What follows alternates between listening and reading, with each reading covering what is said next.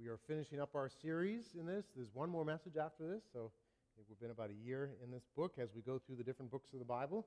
We finally got to Revelation, and we're at the end of the story, though as C.S. Lewis talks about in his version of this, it's just the beginning of another story that goes on forever.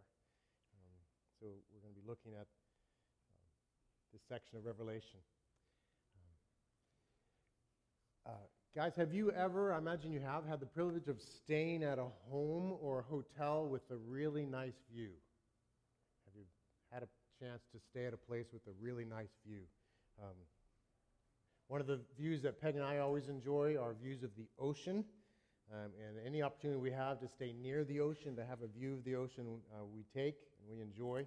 And this past week I was thinking about this theme and looking online and found some really amazing homes with amazing views of the ocean and water. There's one home here, yeah, stay on that one actually, that is up on a post.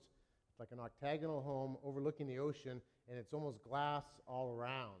Has views of the ocean all around it. It's a gorgeous house. I think it's in California somewhere, and just really beautiful. I would love to stay there. I don't know if I'll ever get to stay there with Peg, but all those homes are beautiful homes, right? They're all beautiful homes because of not the home, but the view.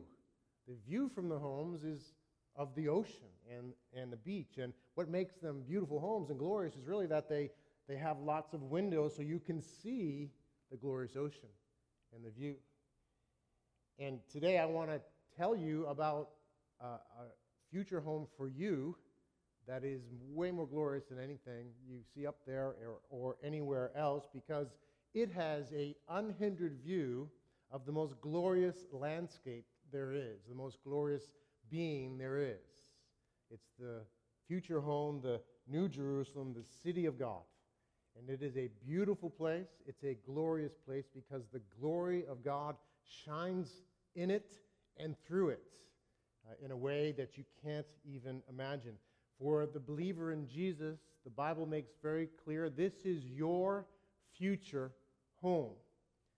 And the truth of this future home, the reality of it, the reality that we're going to look at in Scripture is meant to impact us in such a way that just as if you are a week away from your vacation, longing to stay at that octagonal house, we should be living our life now, longing to live in this glorious eternal home. And really everything we do in our lives now should be part of our response to that eager anticipation of this future home. How we live now impacts that. That's the message of Revelation. That's the message of this passage. So let's pray, and we'll look at God's Word, and I trust He will change us and teach us from this section of Scripture. Lord, thank you for our future home and all that it is. And Lord, I feel completely inadequate to explain this future home. And words themselves are not adequate enough, because the glory of what you have for us is so spectacular. And so I pray, Lord, that you'd help me to teach and explain this, and I pray you'd help everyone here to understand. And I pray you would speak to us through your word, that we would understand what we have coming in Jesus, and what that means, and it would change how we feel and think and live now. We pray, Lord God, you'd transform us by your word. We thank you, God, that you don't leave us alone, but you help us, and you hear our prayers. So we ask these things and trust you in Christ's name. Amen. I'm going to be reading from chapter 21, verse 9, through chapter 22, verse 5. It says, "Then came one of the 7 angels who had the 7 bowls full of the 7 last plagues, and spoke to me, saying, 'Come, I will show you the bride, the wife of the Lamb.' And he carried me away in the Spirit to a great high mountain, and showed me the holy city Jerusalem, coming down out of heaven from God, having the glory of God, its radiance like a most rare jewel, like a jasper, clear as crystal. It had a great high wall with 12 gates, and at the gates 12 angels, and on the gates the names of the 12 tribes of the sons of Israel were inscribed. On the east 3 gates, on the north 3 gates, on the south 3 gates, and on the west 3 gates. And the wall of the city had 12 foundations, and on them were the 12 names of the 12 apostles of the Lamb. And the one who spoke with me had a measuring rod of gold to measure the city and its gates and walls. The city lies 4 square, its length the same as its width. And he measured the city with his rod, 12,000 stadia. Its length and width and height are equal. He also measured its wall, 144 cubits by human measurement, which is also an angel's measurement. The wall was built of jasper, while the city was pure gold, clear as glass. The foundations of the wall of the city were adorned with every kind of jewel. The first was jasper, the second sapphire, the third agate, the fourth emerald, the fifth onyx, the sixth carnelian, the seventh chrysolite, the eighth beryl, the ninth topaz, the 10th chrysoprase, the 11th jacinth, the 12th amethyst. And the 12 gates were 12 pearls, each of the gates made of a single pearl. And the street of the city was pure gold, transparent as glass. And I saw no temple in the city, for its temple is the Lord God the Almighty and the Lamb. And the city has no need of sun or moon to shine on it, for the glory of God gives it light, and its lamp is the Lamb. By its light will the nations walk, and the kings of the earth will bring their glory into it, and its gates will never shut by day, and there will be no night there. They will bring into it the glory and honor of the nations, but nothing unclean will ever enter it, nor anyone who does what is detestable or false, but only those who are written in the Lamb's book of life. Then the angel showed me the river of the water of life, bright as crystal, flowing from the throne of God and of the Lamb, through the middle of the street of the city. Also on either side of the river, the tree of life, with its 12 kinds of fruit, yielding its fruit each month. The leaves of the tree were for the healing of the nations. No longer will there be anything accursed, but the throne of God and of the Lamb will be in it, and his servants will worship him. They will see his face, and his name will be on their foreheads, and night will be no more. They will need no light of lamp or sun, for the Lord God will be their light, and they will reign forever and ever. God's word from Revelation on this final city, our new home. I want to dig into this section of Scripture, and I want to talk about 3 aspects of this future home, this future city of God. First, that this is the city of God's glory, and then this is the city of God's people, and then this is the city of God's life and healing. And we'll see from the passage how it is all of these 3 things. So first, this is the city of God's glory. It starts out with a specific angel who escorts John to the city. And if you notice that angel is described as an angel that showed up previously. In chapter 17, actually, John is escorted to see another city of sorts, and it's almost the exact sort of phrasing that goes on in chapter 17, but in that case, it's the city of Babylon. It's really the city of man and his fallenness and worldliness and evil and rebellion against God. And so he brings him in chapter 17 to show him that city, which is full of the shame of evil. And now in chapter 21 and 22, he shows him this city which is full of the glory of God. It's a contrast, intentional here in Scripture. And again, we've seen this again and again in Revelation, this contrast between choosing the ways of the world, the ways of rebellion against God, defining our lives on our own in rebellion against him, versus choosing him and choosing Jesus and his grace and his ways and staying close to Jesus and experiencing real reward and real satisfaction, ultimately. This is a contrast we see throughout the book, and so here it is right in the beginning as well, but now it's the good news, it's this incredible city. And I hope you got, as I read through that there's a specific design in this city. There's a number of aspects we'll go into, but one of the specific designs in the city is the fact that it's either translucent or transparent, basically, in all its building materials. So did you see that? Where things are, it says it's gold, clear as crystal. That means it's like transparent gold. It talks about it being, the whole city being like crystal clear jasper. Jasper is a rose-colored gem, But here it's not just the normal jasper, it's jasper that is crystal clear. So imagine the whole city kind of shining as like a rose-colored diamond. It's translucent, it's transparent. The whole city is. The walls are made of jasper. The gates are of a single pearl. The streets are made of some sort of transparent gold. It's like gold, but it's transparent. It lets light through. The foundations of the vast wall are each decorated with precious shining gems. And they all have one design in common. They transmit and reflect light. So hear that in the city as it's described. It's a city that transmits and reflects light. It's meant to be like a diamond shining light. And what is the source of the light in this city? Is it the sun or the moon? It certainly would be glorious to a city like this in the sunshine or in even moonlight. But those aren't the sources of light. There's something brighter and more glorious than the sun or the moon. The one who actually made the sun and the moon, the God himself who made the whole universe with all its stars and is an eternal, infinite, glorious light source himself. He dwells in inapproachable lights.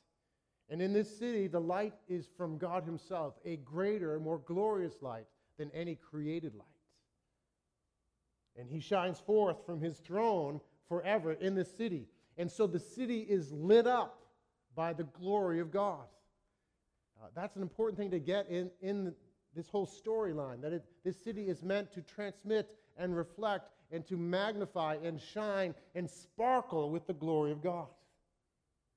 There's no temple building in this version of Jerusalem. The old Jerusalem had a temple building. That was where they met with God, where they could encounter God.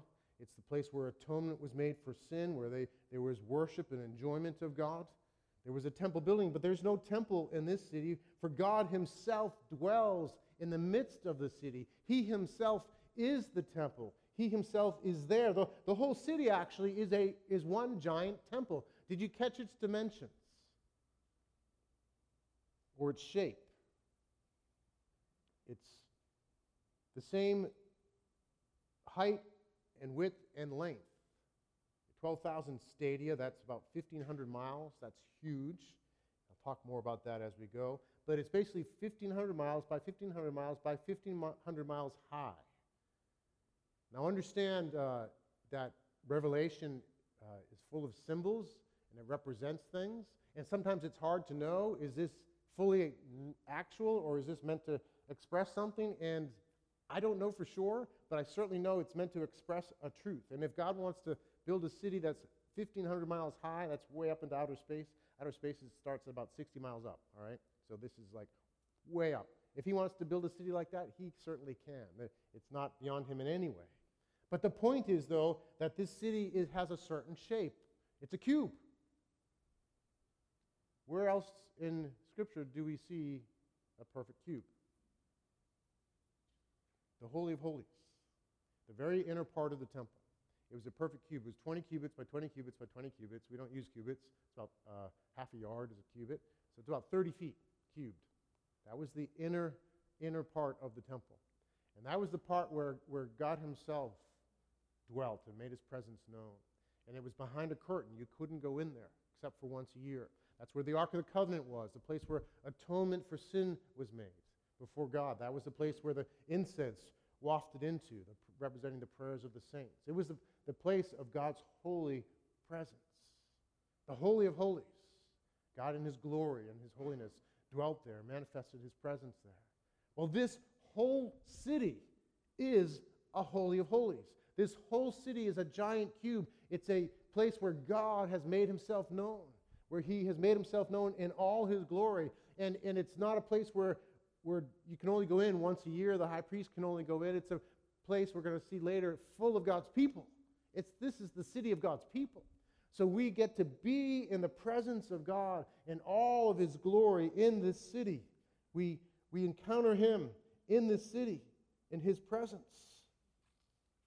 This is a city of God's glory, of his presence. And it's a glory beyond anything you could imagine. I hope I'm helping somehow for you to wrap your mind around this. And I pray that it's more than just kind of an idea for you, that it's something that sticks and holds on and gets in deeper and deeper. And we all begin to grasp what this is saying and what it means. This is the city of God's glory. He shines in his glory. And it's pictured in these different terms to help us understand what's going on. This is God making his glory known in its fullness and enjoyed and reflected and magnified. And it goes on forever and ever. And that's our home. So let's just do a little exercise and think about what glory is, because it's using light as a symbol of glory, and light is part of God's glory. But there's a lot of different aspects to glory. Glory is weightiness, it's significance, it's something that is substantial and meaningful and noble, something that you would desire. That's what glory is. And there's all sorts of glory. There's the glory of the physical world. God created the world to show his glory. And there's all sorts of ways in the world we see and encounter his glory. Light is glorious. A sunny day, the sun shining, stars, the moon, these are things that are glorious. They show things that are beautiful and weighty and significant and meaningful. And there's something fundamental in our humanity that we just get that. I've not seen my dog kind of watching sunsets lately. My dog's a little different. I love my dog.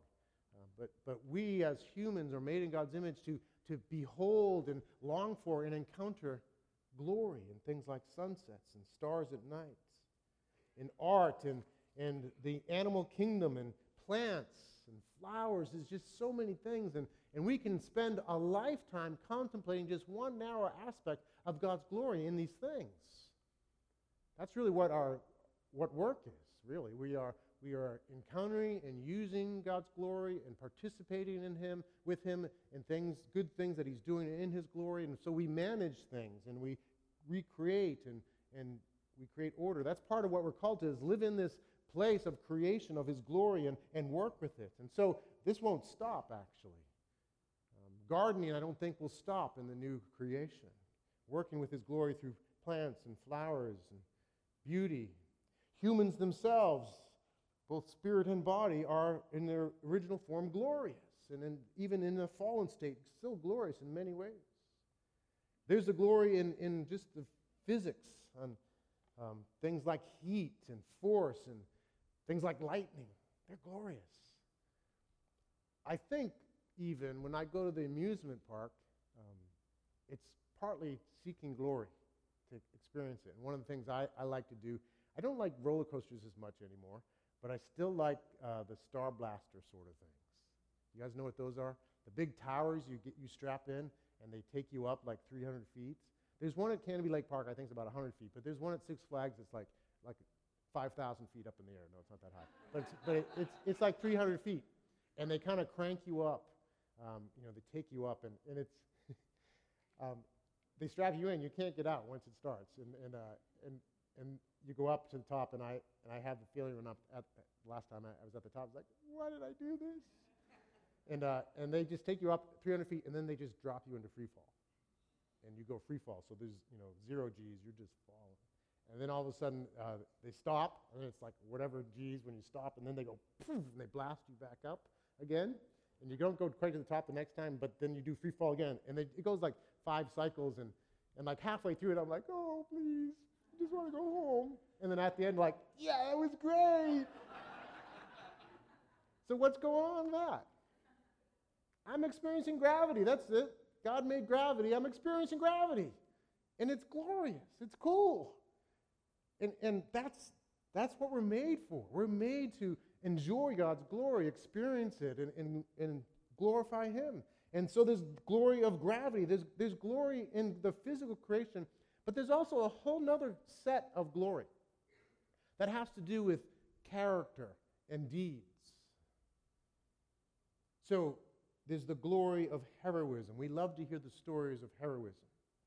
We love to hear stories that display qualities like love and valor and faith, stories of patience and endurance, self-sacrifice, stories of redemption, stories of kindness. All these sorts of stories, they touch us, right? Because there's a glory in them. We honor the firefighters who rushed into the World Trade Towers when everyone else was rushing out.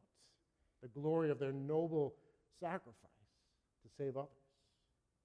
Just rereading the story of Desmond Doss. I don't know if you've seen the movie Hacksaw Ridge, but he's a Medal of Honor winner from World War II and fought at Okinawa. And there was a battle at this ridge. It was actually a cliff, up on top of the cliff, and the Americans were overrun. Desmond was a pacifist. He joined the army, but he refused to bear arms, and he was subjected to ridicule for it, but he stayed consistent, and he served as a medic. And at the battle at Hacksaw Ridge, when they were overrun, he didn't retreat. He went and he ministered to the wounds of his comrades, and there were Japanese everywhere. He got as close to like within 10 feet of the enemy. He was under fire. He rescued 75 wounded men, and he rescued them, brought them back to the edge of the cliff, and lowered them down to safety. And in the process, he was wounded, received 15 shrapnel wounds, a broken arm from a sniper's bullet, and just kept on rescuing others. It's a fantastic story. It's a story of nobility and sacrifice. It's a story of glory. That's what glory is. So in Revelation, when you read about God's glory shining as light, it's not just light. It is that. But it's all of his character. It's all of his goodness. It's all of these things, because all these things, every good gift, every truly good and glorious thing comes from him. He's the God of glory. And we know that his rescue story is far better than any other rescue story, as good as they might be. The fact that he, in his great love for us, became man, took on flesh, lowered himself, coming from the infinite glorious God he is, humbling himself, becoming a man, being born as a baby in a manger in poverty, lowered himself that low, and then lived a life of service and love for others. And then ultimately sacrificed himself and his goodness and righteousness on the cross in our stead to pay for our sins. Should we trust in him, we would receive forgiveness and new life in Christ. He gave himself to purchase his people, to rescue us from sin and death, and that we can live with God as our Father and friend, forgiven, and enjoy this glorious home forever. And in this life, enjoy his power and presence, that we might love him and love others. The glory of this rescue, the glory of all his deeds, the glory of his character, his power, his might, his genius, his creation, all these things are part of the story here, him shining his glory. And so it's a picture of this glory shining without filter, without limit, in and through his people in this glorious city. And there's a call in this implicitly saying, guys, don't settle for anything less. Don't settle for the passing glories of this world. Don't settle for the perverted glories of the city of man, but long for this pure and infinite glory that you will experience in him, and live for it. Everything we do now in his name will be part of that experience. And hanging on to him, we ensure that we indeed are called by him from eternity and are headed for this glorious home. It will all be worth it when we're there on that day in that place. This is the city of God's glory. This is the city of God's people as well. We see that throughout the section. First off, it's called New Jerusalem, and Jerusalem was the capital of the Old Testament people of God. And so it's implicit there, of course, that this is the capital of God's people. This is the center of God's people. This isn't an empty city, as glorious as that would be. This is a city that's full of people. In verse 12, we see that there are 12 gates, and each one has a name of one of the tribes of Israel. And then there, in verse 14, there are 12 foundations, and each one has a name of one of the 12 apostles. So this is Old Testament people of God and New Testament people of God. This city represents the sum of all of God's people. We learned earlier that it's a vast, countless number. Probably billions and billions. In this place, in this city. And these 12 foundations have 12 different precious gems on them. And we don't know whether they're decorated or they're one big gem or whatever they are. They're glorious. They're places to reflect and transmit God's glory. And there are 12 different ones, and these 12 gems are the gems that were worn on the breastplate of the high priest. There were 12 gems that he wore, and each gem represented one of the tribes of Israel. And so that's blended in with the 12 apostles. And so the message is that this is the full people of God. All the people throughout history who have trusted in God, put their faith in God, who belong to him. The city also is 1,500 miles cubed. 1,500 miles was the understood dimensions roughly of the Roman Empire. And so the thought is that this is the ultimate all-encompassing empire as one glorious city here in this place. And so it's all the people. And it's people from every different tribe. So we've already seen that, haven't we? In chapter 5, I have that verse to put up, Revelation 5. We've already seen that this picture looking forward to the end time in the very beginning of Revelation, where there's worship going on.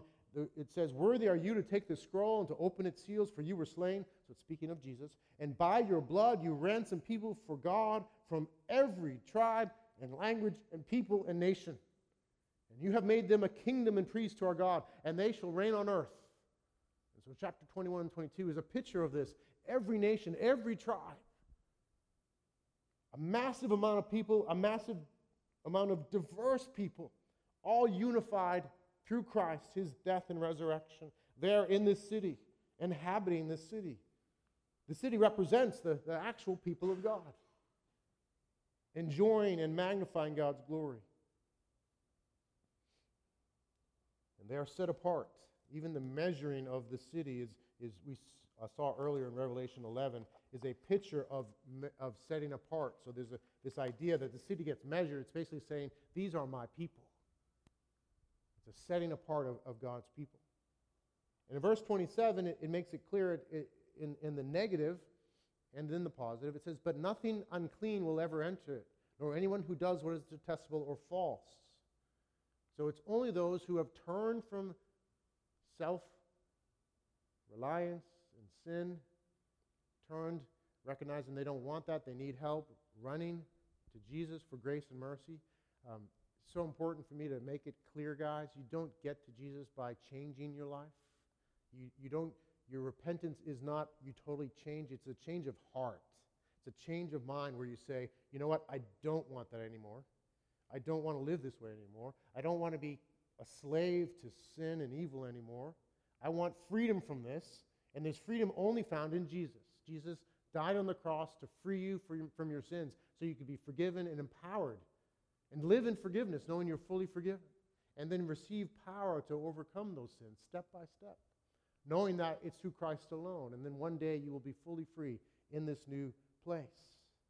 So that's what it's talking about. There's none who are unclean here. They're all who have turned from those things to Jesus. And it says in verse 27, "But only those who are written in the Lamb's book of life." Only those who are written in the Lamb's book of life. We've seen this, right, throughout Revelation, this idea of the Lamb's book of life, being written in the Lamb's book of life. And we've learned earlier that those who are written in the book are written in that book before time began. And then Revelation also is telling us again and again, endure, be faithful, don't give up. And we've learned that really it presents both sides of the reality of God's people. There's a heavenly perspective and divine sovereignty, and there's a human side. The heavenly perspective is that behind it all, God has looked at us and sovereignly determined that he would rescue us before time began. He wrote your name before time began. That's the ultimate reality. And as a believer, that's what we rest in. We rest in that. We know that we cannot endure if he has not already called us and chosen us. But that doesn't neglect the reality on the human side. So there's a choosing of God. God chooses us, but we must choose God. There's a human side. We must say, I don't want that. I want you. And so Revelation is full of exhortations to do just that. And they go together. We can never separate divine sovereignty and human responsibility. They go together. in the Lord's plan. Now, we don't understand how they go together. It can be confusing, but the fact is they're there. And so we must choose Him as well. We must choose to say, I want this. That's part of what's going on here in chapter 21 and 22. It's presenting this picture of your eternal home so that you would say, I want that, not the old ways. I want that, and I'm willing to put up with ridicule and rejection and hardship even that comes from turning away from the old ways, because this is so worth it. So it's a call to choose again and again. These things go together. And so the ones in this city are those who are both chosen by God from eternity, but also ones who have chosen to endure, to hang on to Jesus as He hangs on to them in His power, resting ultimately in the fact that He holds on to us. And the promise is that you will be part of this city. You will be there. You will be part of the city, part of this place of beholding and enjoying God's glory forever and ever. You are precious to God, and He's paid a great price for you to be in that place. And He will delight in you, even as you delight in Him forever and ever. That's what He's like. He's a gracious, condescending, kind, caring God. Every little detail of your life He cares about.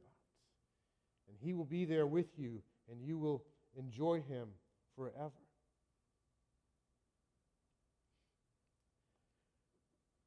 I don't know if you are someone who watches the Oscars. I sometimes will watch some of the Oscars. I don't stay on till late night to watch the whole thing.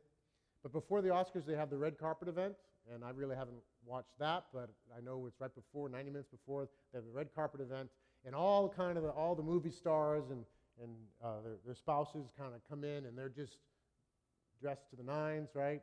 These fancy dresses and tuxedos, and it's all the press is there taking pictures, and this is a event of the rich and famous that's held every year, and you see it all over media.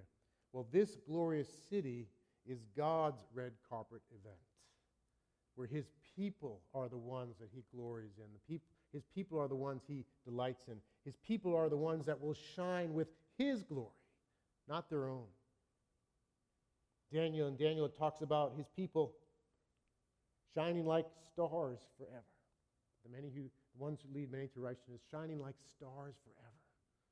You will shine like a star. You will shine in glory in the city yourself.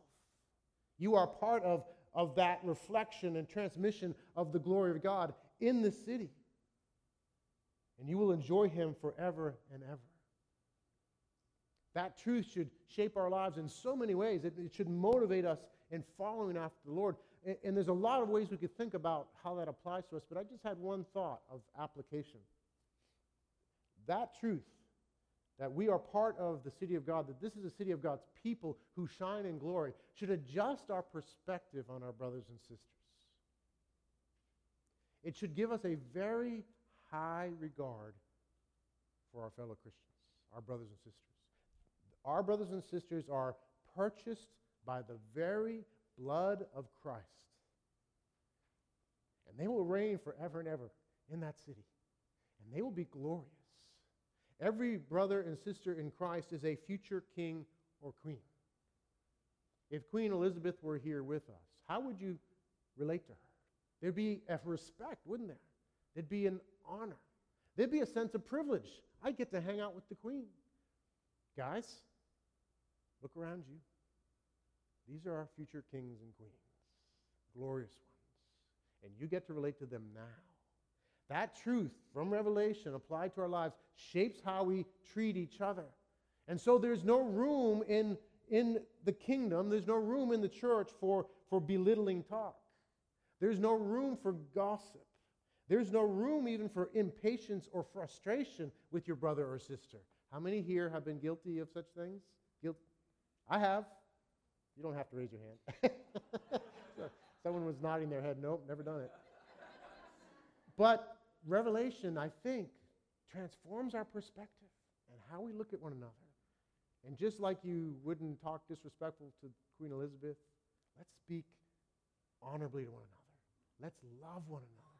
Let's have great affection with one another. Let us understand that my brother or sister, however weak and struggling they might be at the time, they are blood-bought future kings and queens.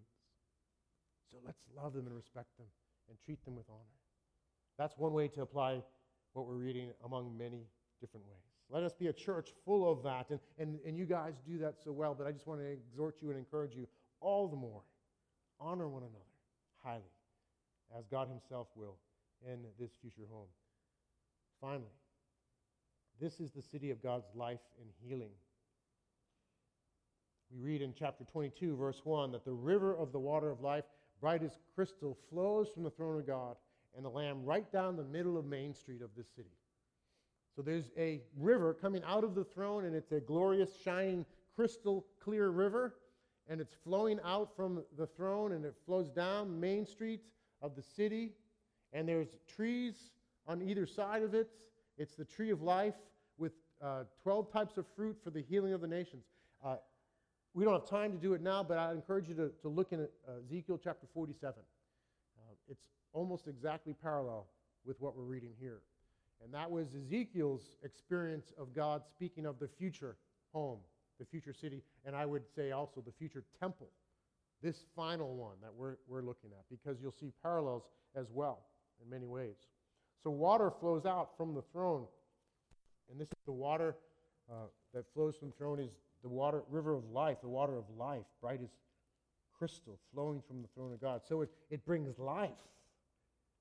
There's life here. And then the tree speaks of the original tree of life in the Garden of Eden.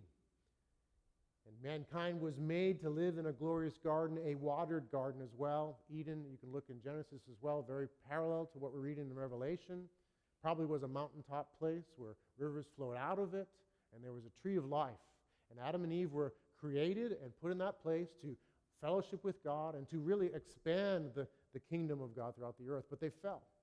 They fell away from God. They decided to do it on their own rather than trusting God and trusting His Word. And they decided to determine themselves what was right and wrong rather than depending on God. And so they ended up disobeying God.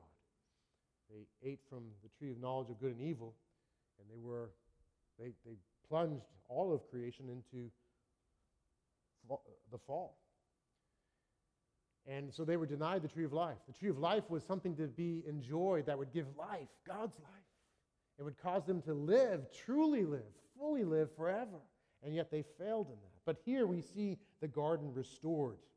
So it's a picture of the Garden of Eden as well, where God's life and healing flow from the throne.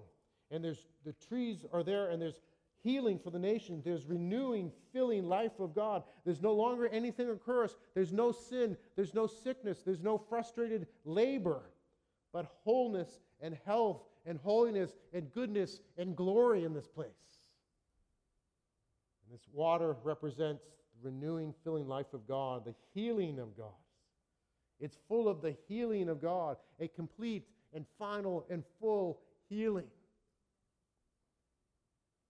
I can't wait. And as I get older, I'm even more eager. My body's telling me I need this healing. As I get older, there are new pains every year. I don't have the energy I used to have. I have a growing list of different surgeries to keep me going. I got an artificial knee. And I'm sure we all, at least those over 50, have our stories. And that's a good thing. I mean, I don't want to age in some ways, but you know what? It just makes me all the more eager for this place, the true home, where there's healing. Not only physically is it hard as you get older, but it's hard just to deal with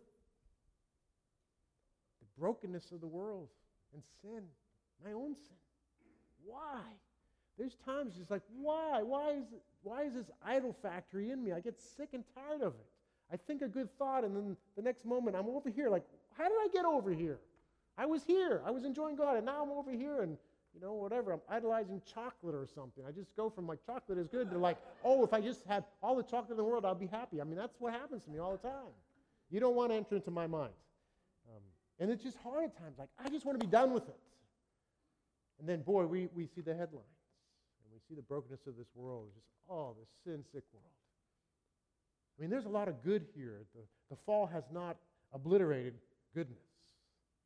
But there's a taint of evil and sin throughout the world, and certainly in us. Even having been redeemed by Christ, even knowing we're forgiven, and that the Spirit of God dwells in us, there's still the remaining sin, and it just isn't right. And so this should encourage us because there will be life and healing. There's a sure promise, no more sin, sickness, no more evil. We long for it, and actually, our economy makes a lot of money off of this longing, doesn't it? Pharmaceutical industry makes, last year had about $1 trillion in sales. Just selling pills to treat things that are wrong. And I'm not saying it's bad to do that, but that's how much we need it. And I find myself as I get older taking more vitamins, and ibuprofen is my dear friend, helps me get through the day. I wish they had a pill for the other stuff. I wish I had a pill to be an 18-year-old in terms of energy and enthusiasm. That's the other side of it too. It is easy to get just kind of curmudgeonly as you get older. Do you guys know what I'm talking about? I don't know why. I just tend to be more cynical. You tend to look at things like, yeah, we'll see if that works. Seen that, we'll see how that goes for that guy. Tried that before. You just kind of tend that way. And you can get crusty and hard-hearted and become bitter instead of being young at heart and full of gratitude and enthusiasm. That's just part of the experience of this life.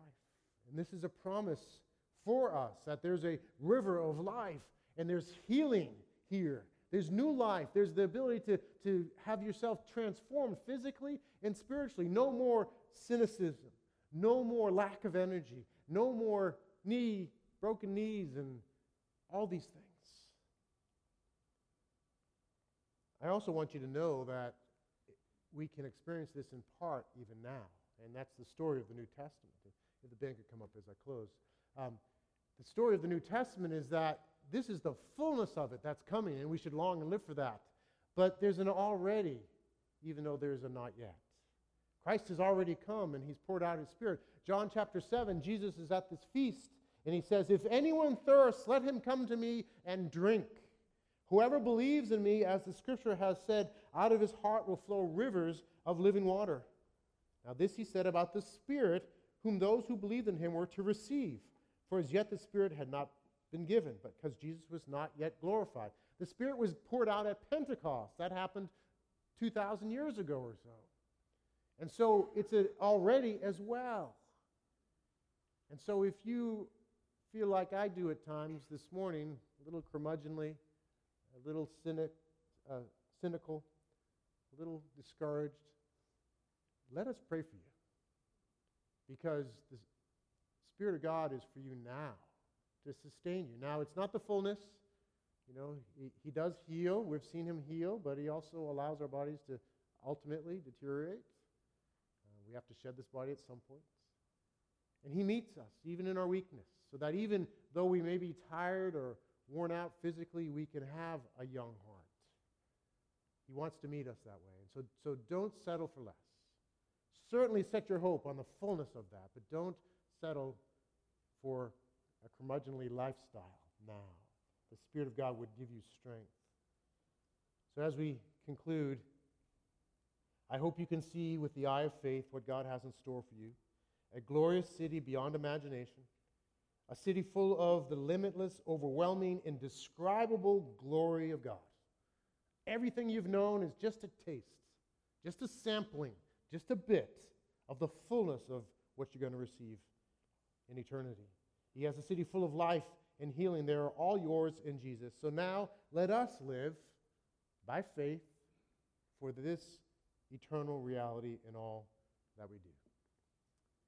Let's pray. Lord, we thank you for your word. We thank you for this promise. I pray that you would strengthen your people, strengthen all of us, and Lord, how we need a fresh taste of heaven, how we need you, Holy Spirit, to come and revive us and renew us and refresh us and redirect us. And so, Lord, as we sing now and as we go to celebrate communion, I pray, Lord God, that you would indeed refresh and renew us by the presence and power of the Holy Spirit. Amen. Amen. We're going to take